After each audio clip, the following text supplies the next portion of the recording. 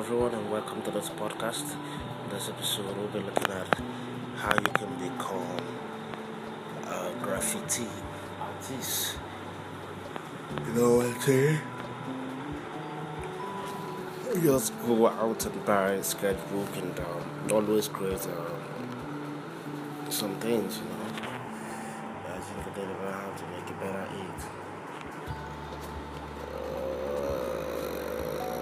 Nothing much there now. Now I used to be in the scene of trust, just knowing your targets. Just know your targets and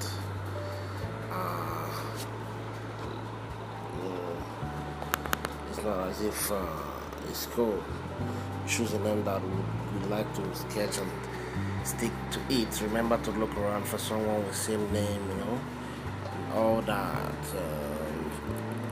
Look for inspiration in your sitting on the internet, but do not directly copy anything you see. This will brand you as a tour for a long time, meaning a new artist who gets no respect. And involve your style. People might want to see how you do. So try and involve your style, and do it. Yeah, but we should know how to do some technical stuff. Yeah, I know. That's it, man.